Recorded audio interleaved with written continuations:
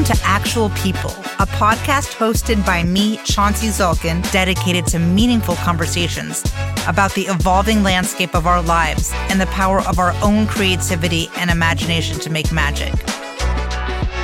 Today, I'm going to be getting into the subject of getting older. How sudden it feels. Could it have something to do with the pandemic? And how it might be different for this generation than the boomers or all the other generations that came before us. Specifically, I'm going to talk about turning 50 because that is the age that I turned last year. But I think some of what we are discussing can be applied to turning 40, 30 on one side or 60 or 70 on the other. Some of this is universal to our time, more than the age we're advancing into. The world is changing so rapidly on a global level and on a macro individual level, affecting each one of us. There are so many micro transitions that we go through that we never really had to deal with before.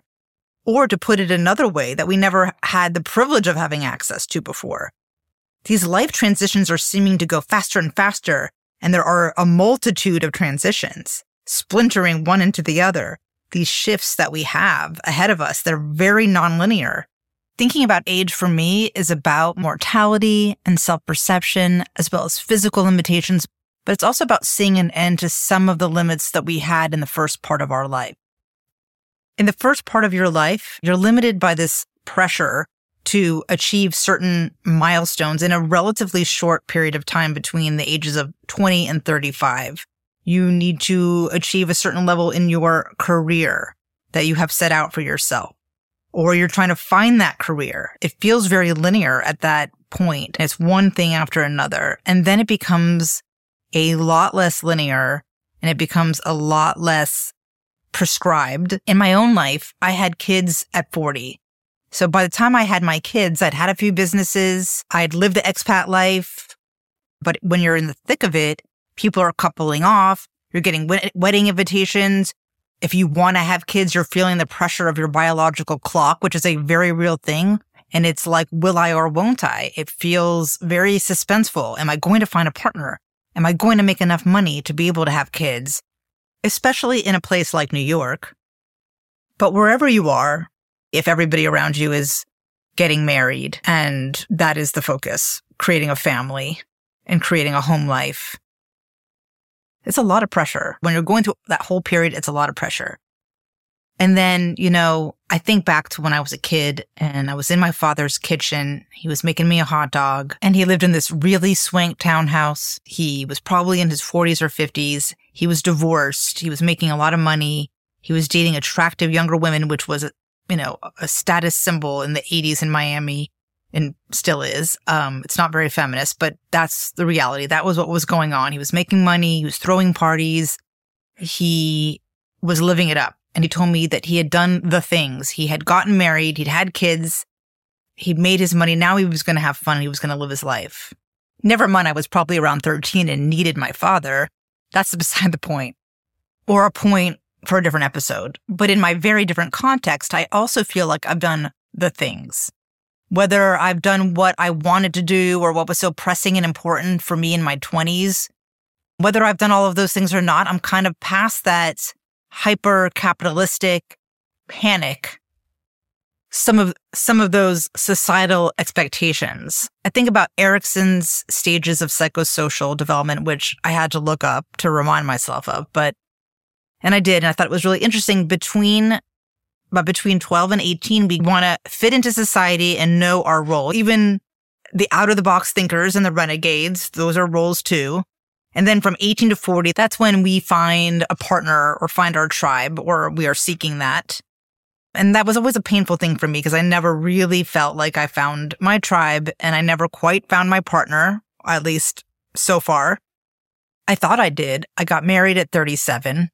And I had kids at 40, but I got divorced. So if you're past 40, it would make sense that you move on to a new stage, whether you feel you've succeeded in those earlier stages or not. Now you're healing from the pain and trauma of the first half of your life. I literally have a print, and it's the only quote in my house. When you first walk in the door, I have a small framed print. It's part of a gallery wall of prints that are important to me. And it says in white letters on a black background, "Be who you needed when you were younger." I'm a single mom of 2 daughters. I'm raising them on my own, on my terms. My home is my castle. I'm doing it my way with their input. It's their castle too. And it's not easy, but I'm doing it my way. Somewhere between 40 and 55, I'd say, you realize that this is your clay to mold. There are a lot of outside forces that we cannot control, but we realize how much power we have inside, how much force and strength inside of us that we have that we can harness. And spoiler alert, after 65, Erikson's phase is called ego integrity versus despair. I don't think you have to wait until 65. I think we're mixing it up. Instead of waiting for despair and regret, we can integrate our own lessons and the death of our ego into the second half of our lives with a kind of joy and a sense of peace and less emphasis on societal norms, which are all for intent and purposes up in the air. We're all reinventing. I have conversations with people every day in my peer group who are rewriting their own scripts and in much shorter cycles as the map of how life is supposed to go is being blown to bits. It is a completely new territory. From AI to jobs going away to companies folding to mass layoffs. The idea of a linear career is just not what it once was. Entrepreneurship is not what it once was. Nothing is a sure thing. And it makes all of us have to kick into our survival skills as well as look deep into what we really are and what we are really meant to do and what we really love in order to figure out what to do next. This is on the individual level again and on a mass level. Everything is being kicked up. It reminds me of Poltergeist when they built that house, that entire subdivision over ancestral lands, and the past comes clawing its way through that swimming pool. Things that have been deeply buried are coming up for us as a society and for us as people living in that society. And nothing is what it was when we planted this false sense of security and this false sense of order in the 1950s in the United States, among other places. We built suburbia and we built this sense of post-wartime peace with this paternalistic pecking order and hierarchy that put people into small boxes. And there was this sense of papered over superficial peace and prosperity that we created in the 50s that was really just building over the mass graves of torture, pain, trauma, inequality. Nonetheless, as fraught and problematic as the past was, there was a certain level of predictability in the structure that we built. That is why the far right is reacting the way that they are, because they are accustomed to that privilege and that system that kept everything in a certain, albeit ugly, place. And on that note, in the stage of life that I'm in, as well as the time in history that I'm in, my standards are a lot higher in relationships because I've had my children. I've accomplished some modicum of success that makes me feel like I've ticked some sort of box. And for me, frankly, I've gone through enough trauma and hard lessons that I'm happy with having peace. I was going to say just having peace. God, that is such an accomplishment. Having another person in my life, a partner, that's just not even the icing on the cake, because the icing is the most delicious part. It's the cherry on top. Now I can be more honest about what I want and really understand the value of what I have. I'm grateful and happy to be able to play Scrabble with my kids. I'm grateful and happy to be able to have a home and nice neighbors. I'm grateful and happy to have presence of mind and to be able to read a good book. There are things that I aspire to have beyond what I have, but those are also the cherry on top. In the past 5 years, I lost my father. I learned I was BRCA positive and had a double mastectomy and full hysterectomy. I know how precious life can be. And just having peace in your house, having emotional clarity, that is worth so much more than all of these other things that you can chase. I'm not saying don't chase them. I'm chasing them. But my God, those things are such a big deal. I mean, don't get me wrong. I'm not saying aging is ecstasy. I don't like aging. I don't like that my metabolism is slower. I have never done Botox, and it's not for any moral reason, but because I don't think it would look good on me. Or maybe I just haven't gotten to it yet. But as I see the signs of aging, I'm thinking, what style of aging do I want to embrace? Do I want to be like my glamorous grandmother who just died in November at 104 years old, who never had any work done, always had long, thick black hair, and wore red lipstick and nothing else, always dressed to the nines? Do I want to be like those stock photos of women with chic silver bobs and Norma Kamali-style minimalist clothing, staring contentedly or maybe even smugly out of a window? Do I want to look like a real housewife with balloon cheeks and lips? Like my face has been peeled back over an orange?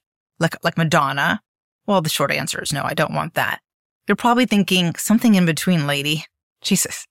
I'm definitely not the one for the no-fuss bob and sensible shoes. That actually made my throat close. Either way, aging is scary, and not just because our bodies are breaking down, but because before our generation, there were sharp differences between the age groups. I think those sharp differences are disappearing, and the reason for this is that people are living longer and people have more chapters in their life book than they used to have. So how come we only talk about millennials and boomers? Sure, Gen X is a smaller population, but we're a pretty important part of the story. We literally don't exist in popular culture or in the media, even though our generation gave the world hip-hop, console, video games, and the iPhone. We're not really represented in movies or popular culture in a way I can recognize. I feel like we don't exist. I am Gen X. So Gen X is 1965 to 1980. I was born in 1973, so I am firmly in the middle of that generation. I argued years ago that I was not Gen X because when I was graduating from high school, that's when Slacker came out, and all the kids in Slacker, this seminal Gen X movie, those kids were post-grad characters that were like 5 to 10 years older than me. I had nothing to do with their lives. They were like 25 to 30 years old. I even looked it up. Less Than Zero, the other big Gen X movie, which was first a book, was set in the early 80s. I was preteen and they were living in New York and they'd graduated from college. I actually went to the same college as Bret Easton Ellis, who wrote it, and we miss each other by a decade. I was class of 95. He was class of 86.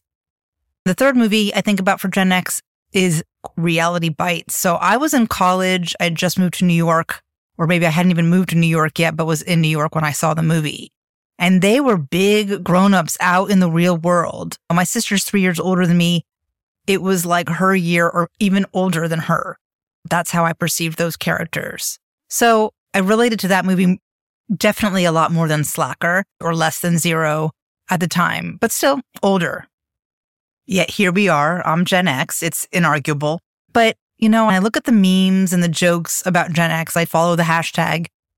I don't really relate. I didn't drink from a water hose in the backyard. I mean, maybe once or twice. It definitely does not define my childhood. I wasn't a latchkey kid. A lot of those memes and jokes about Gen X just don't feel like me at all. I'd say I came of age in the golden era of hip hop. I grew up in Miami in the 80s and was a preteen in the tail end of the hair band era. I listened to The Cure and New Wave, but that was also from the late 80s, people who were, in their early 20s. So I kind of looked up to them. I roller skated around to the old school Sugar Hill Gang when I was 6 or 7. I would watch Video Jukebox. I'm sure a lot of you don't know what Video Jukebox is, but it actually started in Miami, and it was a video channel, an alternative to MTV, that just played hip hop music videos. And 2 Live Crew was popular at the time in Miami bass music. And I just would watch one video after another. And I was heavily influenced by that. When I was younger, I loved Michael Jackson. I loved Prince. And then moving into my early teens, I loved hip hop. I listened to Tribe Called Quest and Biggie's Ready to Die album in college and everything else in between. But those 2 albums are really seminal to my early 20s Other friends listened to Nirvana and the Breeders. I was out at nightclubs when when Diddy was Puff Daddy. All the Puff Daddy songs were super popular. Bad Boy Productions. I worked for Rocawear, which was Rockefeller Records clothing brand.